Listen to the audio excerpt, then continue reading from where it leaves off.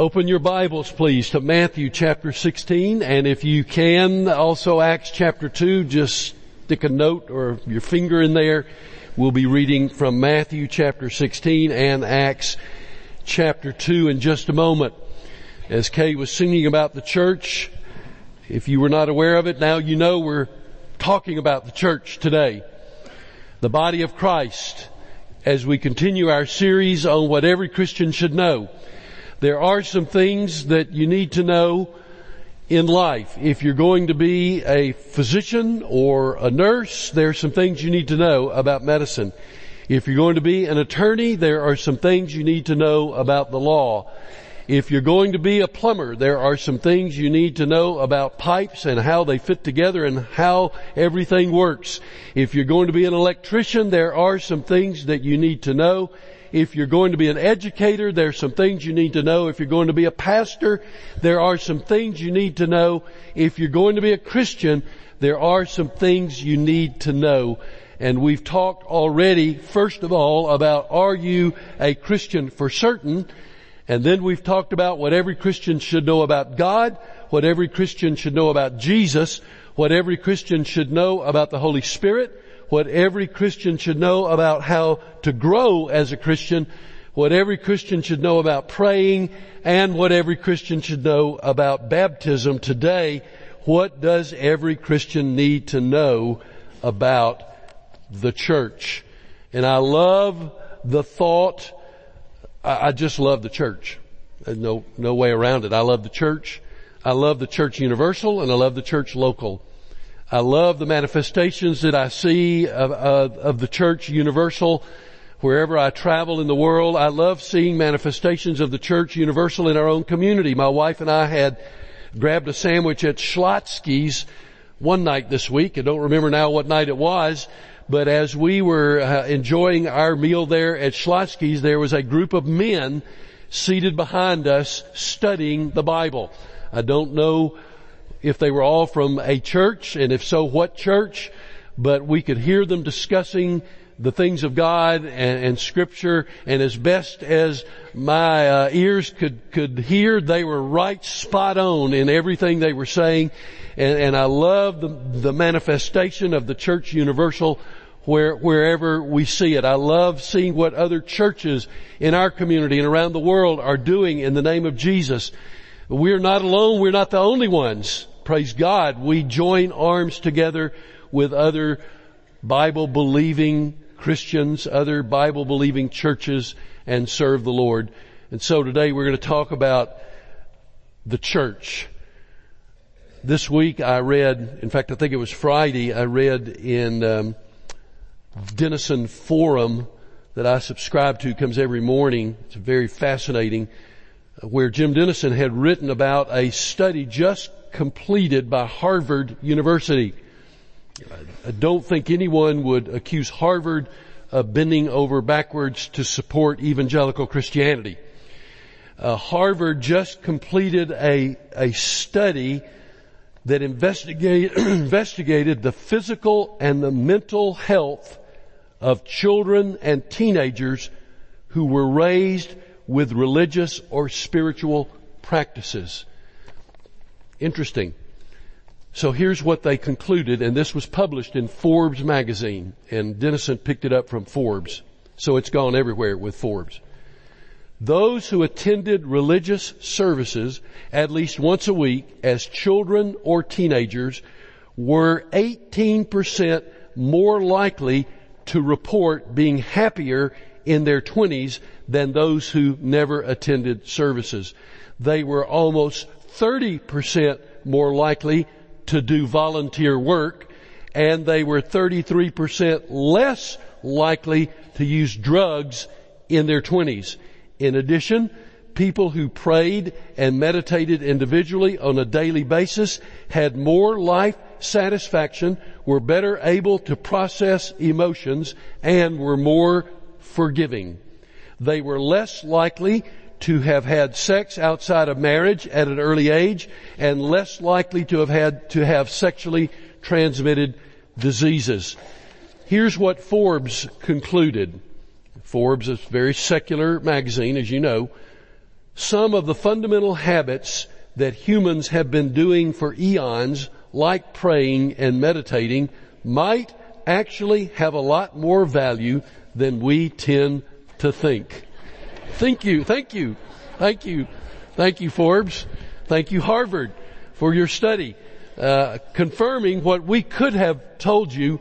And yet it's good that they did the study, because many would say, well, that's what we would expect you to say, but they probably did not expect to hear it from Harvard University or even Forbes magazine. I preach today from a background of having grown up in the church and loving the church. As I grew up, a lot of the things we did as a family revolved around the church, and many of you had that same privilege. Some of you did not. I saw up close the good and the bad. My dad was a Baptist deacon, and when he thought I was asleep at night after he came home from deacon's meeting, I could hear some of the things that he shared with my mom. So I knew the good and I knew the bad, but I also knew that I was in a church full of people who loved Jesus, and a church where people loved me and prayed for me, and many of them continued to pray for me long after I left home, particularly when God called me to the ministry. There were many who prayed for me until the day they went home to be with Jesus, and for that I'm grateful. I remember my baptism. I remember my pastor, and I loved him very, very much. I love the church because the church is people. It's not building, it's people. Now, along the way, I've met a few hard to get along with rascals. But the vast majority are incredible people who have come from diverse backgrounds with awesome stories of God's grace in their lives. And I love you. You're the church. And I believe that you love me. And I've learned not to keep my eyes on fallible people who are all sinners like me, but to keep my eyes on Jesus, who gave his life for his church. Now, I had in my life one relatively brief period of rebellion, when I thought I was smarter than God and anybody else, and walked away from the church. But I am so grateful that God did not let go of me and drew me back to himself, and I vividly remember the journey home, and am grateful to God. In the church, I learned about Jesus. I've met the greatest people in all the world. I've had the opportunity to begin by ministering with youth, and what a great privilege that was. 2 weeks ago, this last Friday, I'm in here at church on the day I was supposed to be off, but I was here for a little while, and I was sharing some things with Karen Paget in her office, and suddenly I sensed this presence behind me, and it's Nicola Docupil, who leads our weekday ministry, and there's a man standing with Nicola, and Nicola says, "This man has come to see you." I guess he must have come down in daycare, and she brought him down. And so I'm thinking, oh man, my day off. Okay. So I walked over and I said, "I'm Andy Davis." And he reached out and smiled and shook my hand, and he said, "My name is Bob Henry." And Bob was one of my youth when I worked with youth. A man I'd not seen in over 40 years. That's why I didn't recognize him. And when he gave me his name, we fell into each other's arms and embraced and spent the next 2 or 3 hours visiting with one another, went out to lunch together, and what a joy it was to catch up with what Bob is doing. He works in Utah. He came to Dallas for a funeral of a friend, and then decided he would drive to Belton to see if he could see me. He didn't call. He had no idea if I'd be in town. He just drove from Dallas to Belton, showed up at the church, and I just happened to be there. And I'm glad I was. The following Friday, I'm in my office visiting with my son. The phone rings, and it's another young man that I worked with in youth 40 years ago. He said, "Hello, this is Kevin Cherry." And I said, "Oh my goodness, what is it about Fridays?" And he said, I'm driving from Georgetown. I'll come right through Belton. Can I stop and pick you up for lunch? Another wonderful reunion. This last Friday, 2 days ago, the elders had a retreat. And I have to confess, I was a little sorry I wasn't here at the church because I was kind of waiting to see who might show up. But I love the church. I met my wife in the church. And I want to tell you, if you're looking, it's the best place to look, is in the church. We raised our kids in the church. We now have 3 of our grandchildren who are here with us, with our daughter and her husband. Our other children and grandchildren at First Baptist Salado today. I love the church. So today, as I talk about the church, just know that I am preaching from a decidedly pro-church position. Pro-ecclesia. The Greek word for church is ecclesia. Called out ones is the literal meaning of the word. Called out ones. And that's the definition of the church. We are called out from the world by God to be His church. So I want to read from Matthew chapter 16, and I want you to stand with me. Verses that you're familiar with. And then we're going to Acts chapter 2.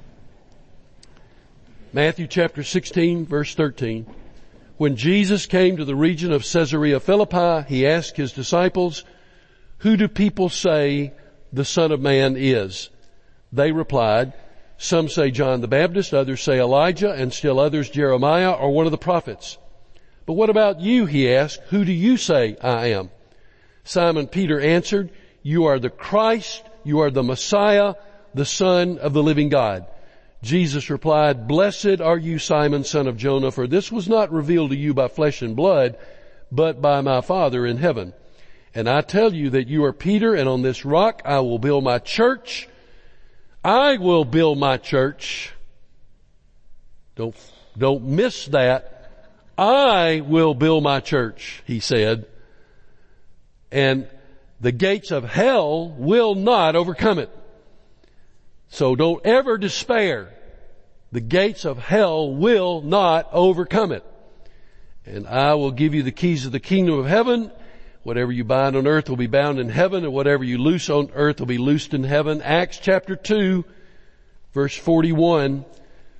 Acts 2:41. Those who accepted His message, that is a message of Peter and his preaching on the day of Pentecost, those who accepted His message were baptized, and about 3,000 were added to their number that day. They devoted themselves to the apostles' teaching and to fellowship, to the breaking of bread and to prayer, and everyone was filled with awe at the many wonders and signs performed by the apostles. All the believers were together and had everything in common. They sold property and possessions to give to anyone who had need. And every day they continued to meet together in the temple courts. They broke bread in their homes, and they ate together with glad and sincere hearts, praising God and enjoying the favor of all the people. And the Lord added to their number daily those who were being saved. You may be seated. So I want to been asking a series of questions in this series. So I'm going to ask a series of questions again today.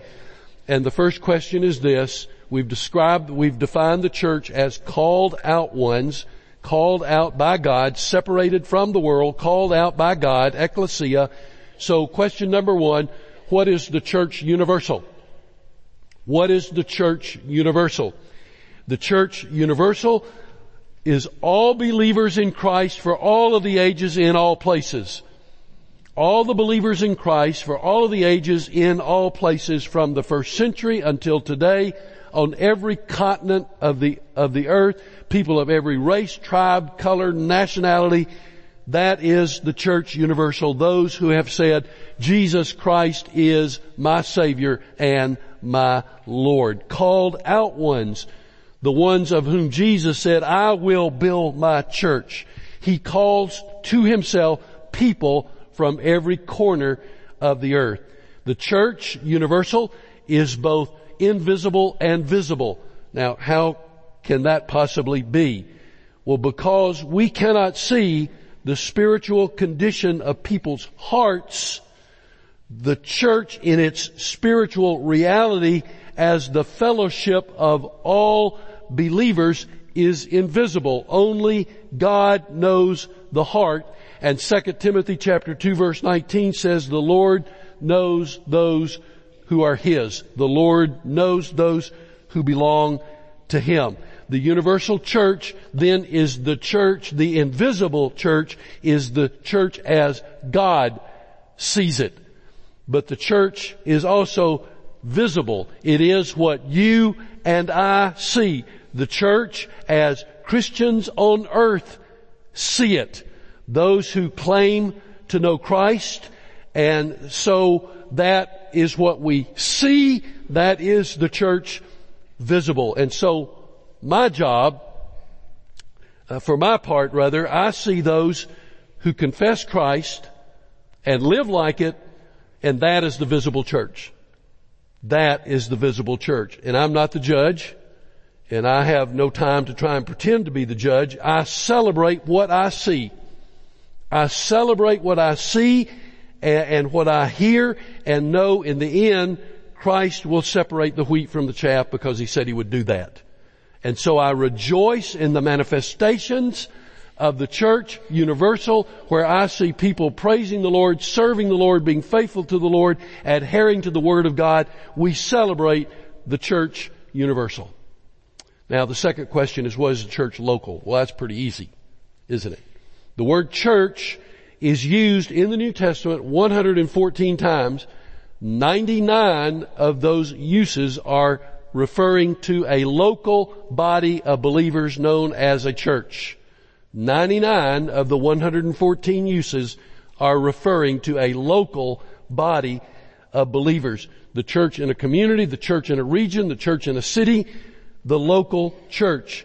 Believers who join together in any area to be a church, like First Baptist Belton or other churches in our area, or soon to be Renewal Church in our county, and we come together with a common belief and an adopted mission. And if you want to see pictures of the church local, then I want to refer you to 3 terms by which the church is identified in the New Testament, and that is the bride of Christ, the body of Christ, and the family of God. We are identified by those 3 terms. So that is what is the church local. Third question, what makes a church a church? What makes a church a church? As you examine the scriptures carefully, a church is a church when there is a gathering together, a joining together of like-minded believers who practice well 2 identifiable major activities that the church is called to do in the New Testament. Now, churches may do many things, and we're one of those churches that does many things. But we can call ourselves a church only because we do these 2 things hopefully well. One of those is the preaching, teaching of God's Word, and the worship that goes with the proclamation of the Word of God. That's one task that is easily identifiable, that to be a church, you must practice the correct preaching, teaching, and worship. And then the second thing that we must do in order to be correctly identified as a church is the correct administration of the ordinances which we believe biblically to be baptism and the Lord's Supper. Baptism can be called the admission into the local church. The Lord's Supper can be called a way of showing our faithfulness to Christ. But to be called a church, you must practice those 2 things well. And then along with that, there are certain distinctives that ought to mark an entity, a gathering, an organization that can truly be called the church. And the distinctives are these: purity of belief based on the Scripture that leads to a purity of practice. Purity of belief based on the Scripture that leads to a purity of practice. And the second distinctive is there must be unity in the body, unity within the local church, and a willingness manifested from that unity to cooperate with those around us who also are churches, are true biblical churches. We cooperate with them in reaching people for the kingdom of God. As you study the church in Scripture, there are many things that we can do. There are many things that we do, but we can only be called a church because we correctly practice preaching, teaching, worship, and also the administration of the ordinances. And we can only call ourselves a church because there is within us a purity of belief that leads to purity of practice, and there is a unity in the body. Now let's ask a fourth question. What is the mission of the church? What is the mission of the church?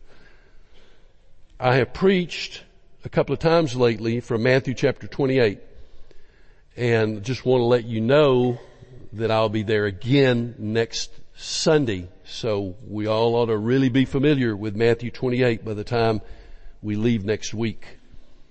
But Matthew chapter 28, the words of Jesus, the Great Commission, what we call the Great Commission, gives us the mission of the church. And the mission of the church is to make disciples. Now, we may do a gazillion different things in order to make disciples, but our mission is to make disciples. Go therefore into all the world, make disciples of every nation, then baptize them, teach them, disciple them, all the other things. But the mission of the church is to make disciples.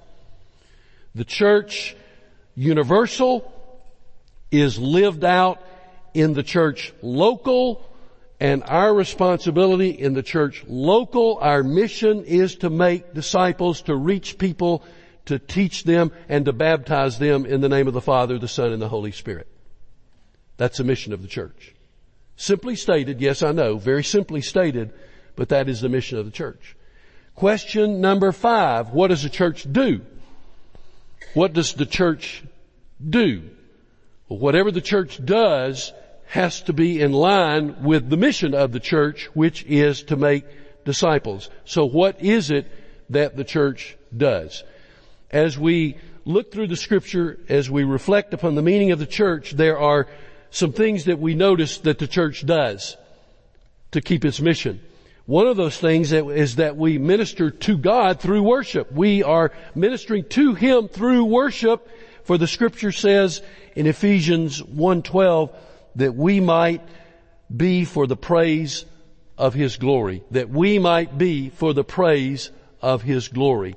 So the church is ministering to God through worship. A second thing that the church does is that we minister to each other. We minister to each other, the body of Christ. Listen to the words of Paul in Colossians chapter 1 and verse 28. He is the one we proclaim, admonishing and teaching everyone with all wisdom, so that we may present everyone fully mature in Christ.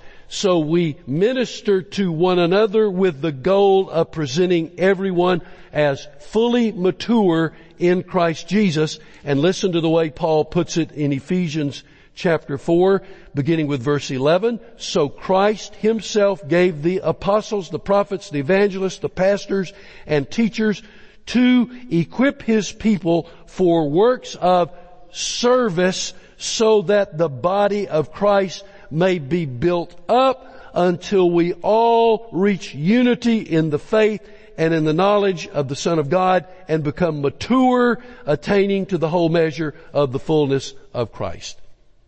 So we minister to God in worship, we minister to one another in acts of service, and then we minister to the world through evangelism and missions and discipleship, as Matthew chapter 28 so clearly lays out for us.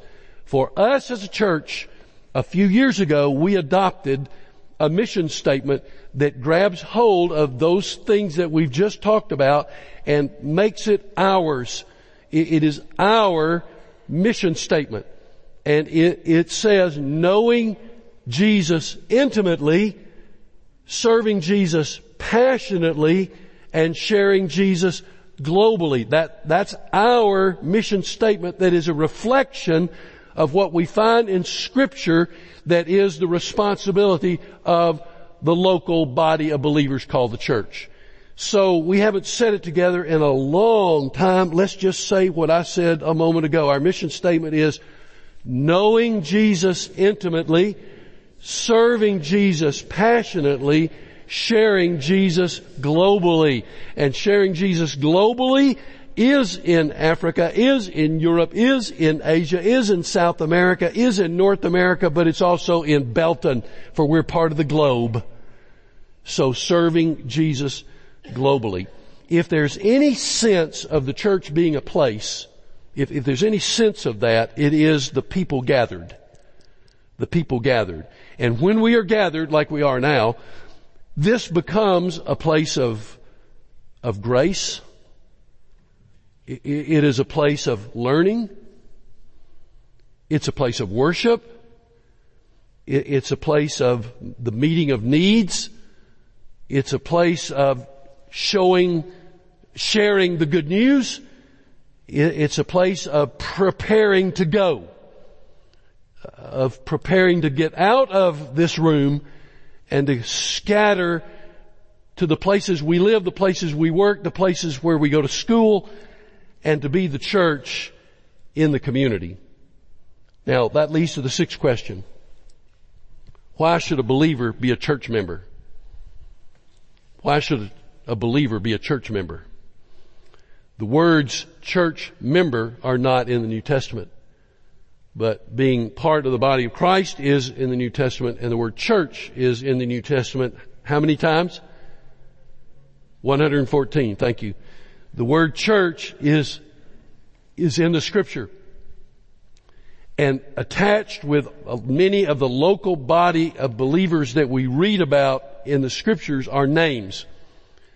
Names of people who were part of those local bodies of believers. And so today, what would be the reason for membership? There is a trend in our society that is moving away from that says that's not important. We don't do that as a church. We meet, but we don't do membership. And if that's the church decision, I believe in the autonomy of the local church, then do what you feel led by God to do. Just be sure it's God leading you to do it. But here is why for us, I believe that we should be members, why membership is important for a local body of believers like ours. First of all, it's for our public identification with Christ and our public identification with other believers. Quite frankly, I am very proud to have my name on a membership roll beside your name, because I love you and I know you and I appreciate you. And if your name's on the list, put me on the list too. I'm glad to be there with you. Identifying publicly with Christ and with other believers. It's also important for unification that we come together around common beliefs and with the knowledge that we can do more together than we can do individually. And also, I believe church membership is important for encouragement, because in Hebrews chapter 10, verse 23 and 24 and 25, the writer of Hebrews says, "Let us hold unswervingly to the hope we profess, for he who promised is faithful, and let us consider how we may spur one another on or encourage one another toward love and good deeds, not giving up meeting together as some are in the habit of doing already in the first century, but encouraging one another, and all the more as you see the day coming, the return of Christ coming." So for encouragement, the encouragement we offer one another, and for obedience, for it says in the text, Do not forsake the assembling of yourselves together as some are already in the habit of doing. And I believe church membership is important also for service. I want to do my part to build the body of Christ. If I'm not tied on to any church, I'm just a floater. I can go here, there, wherever I want to go. I don't think that's biblical. I think we join together to build the body of Christ. The church is a place where we exercise our spiritual giftedness. It's a place where we stand shoulder to shoulder. I love the fact that our ladies in the church have groups called Shoulder to Shoulder, where they study the Bible and they serve the Lord, they serve the church, serve the community. And I like the term shoulder to shoulder. We stand as a church shoulder to shoulder, while we also understand that we stand on the shoulders of those who have gone before us. We are what we are because of those who have gone before us, and we stand on their shoulders today, and we understand that there is something for all of us to do. Now the last question, then we're done. The last question: why should we love the church? Why should we love the church? I'm not presuming that everybody has the deep love for the church that I do, though I hope you do, but I know there may be some who don't. Why should we love the church?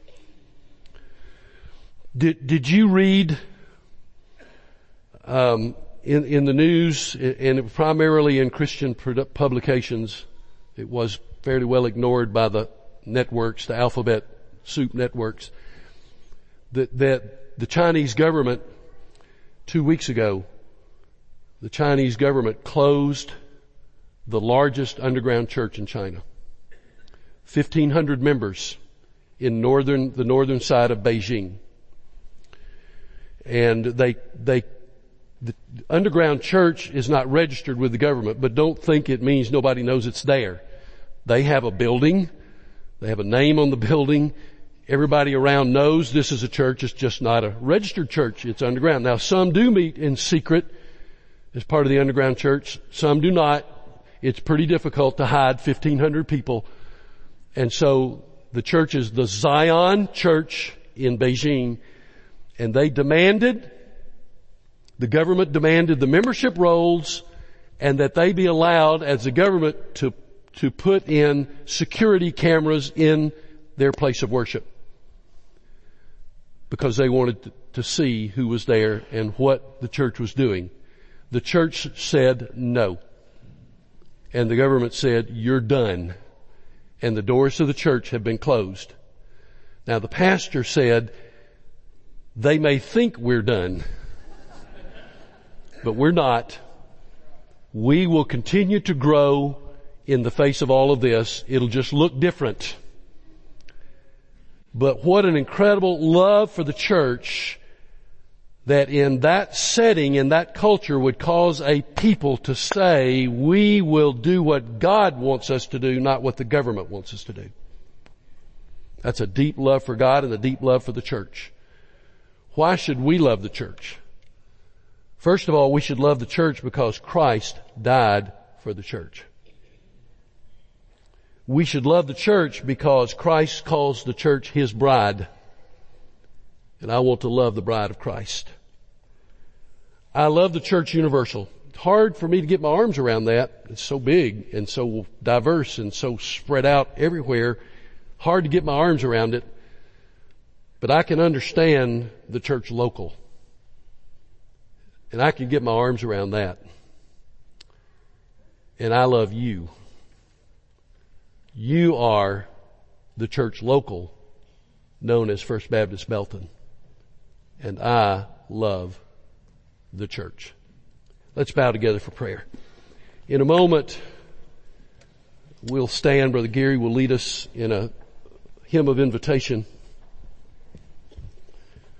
As we've talked about the church this morning, I understand, you understand also, that in a room with this many people, not everyone has trusted Jesus as Savior and Lord.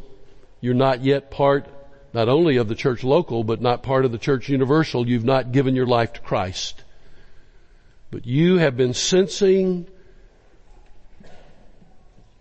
the tug of the Holy Spirit at your heart, and you know it's time for you to give your life to Christ. And so in a moment when we stand and sing, I'm going to invite you to come from wherever you're seated, place your hand in mine, and say, Pastor, I need Jesus. And a member of our staff will be here to pray with you, to open God's Word, to share with you. Will you come today and give your heart and life to the Savior? What's your relationship with the church, believer? Are you part? Are you active? Are you serving? Allow the Spirit of God to speak to your heart about that this morning. And if the answer is yes, I'm a part, yes, I'm active, yes, I'm serving, then praise the Lord and thank Him for His church and express your love for Him and for the church this morning. Father, thank you for the church. I'm so grateful. I have a million memories, a million blessings. The way people have touched my life and prayed for me and ministered to me and loved me. And Father, I love the church and I thank you for this church, even as I thank you also for the Church Universal. So today, Father, I pray that the Spirit will draw someone to yourself through your Son Jesus, that someone might come to know the Lord today. In Jesus' name I pray. Amen. God speaks to your heart. You come as we stand and sing.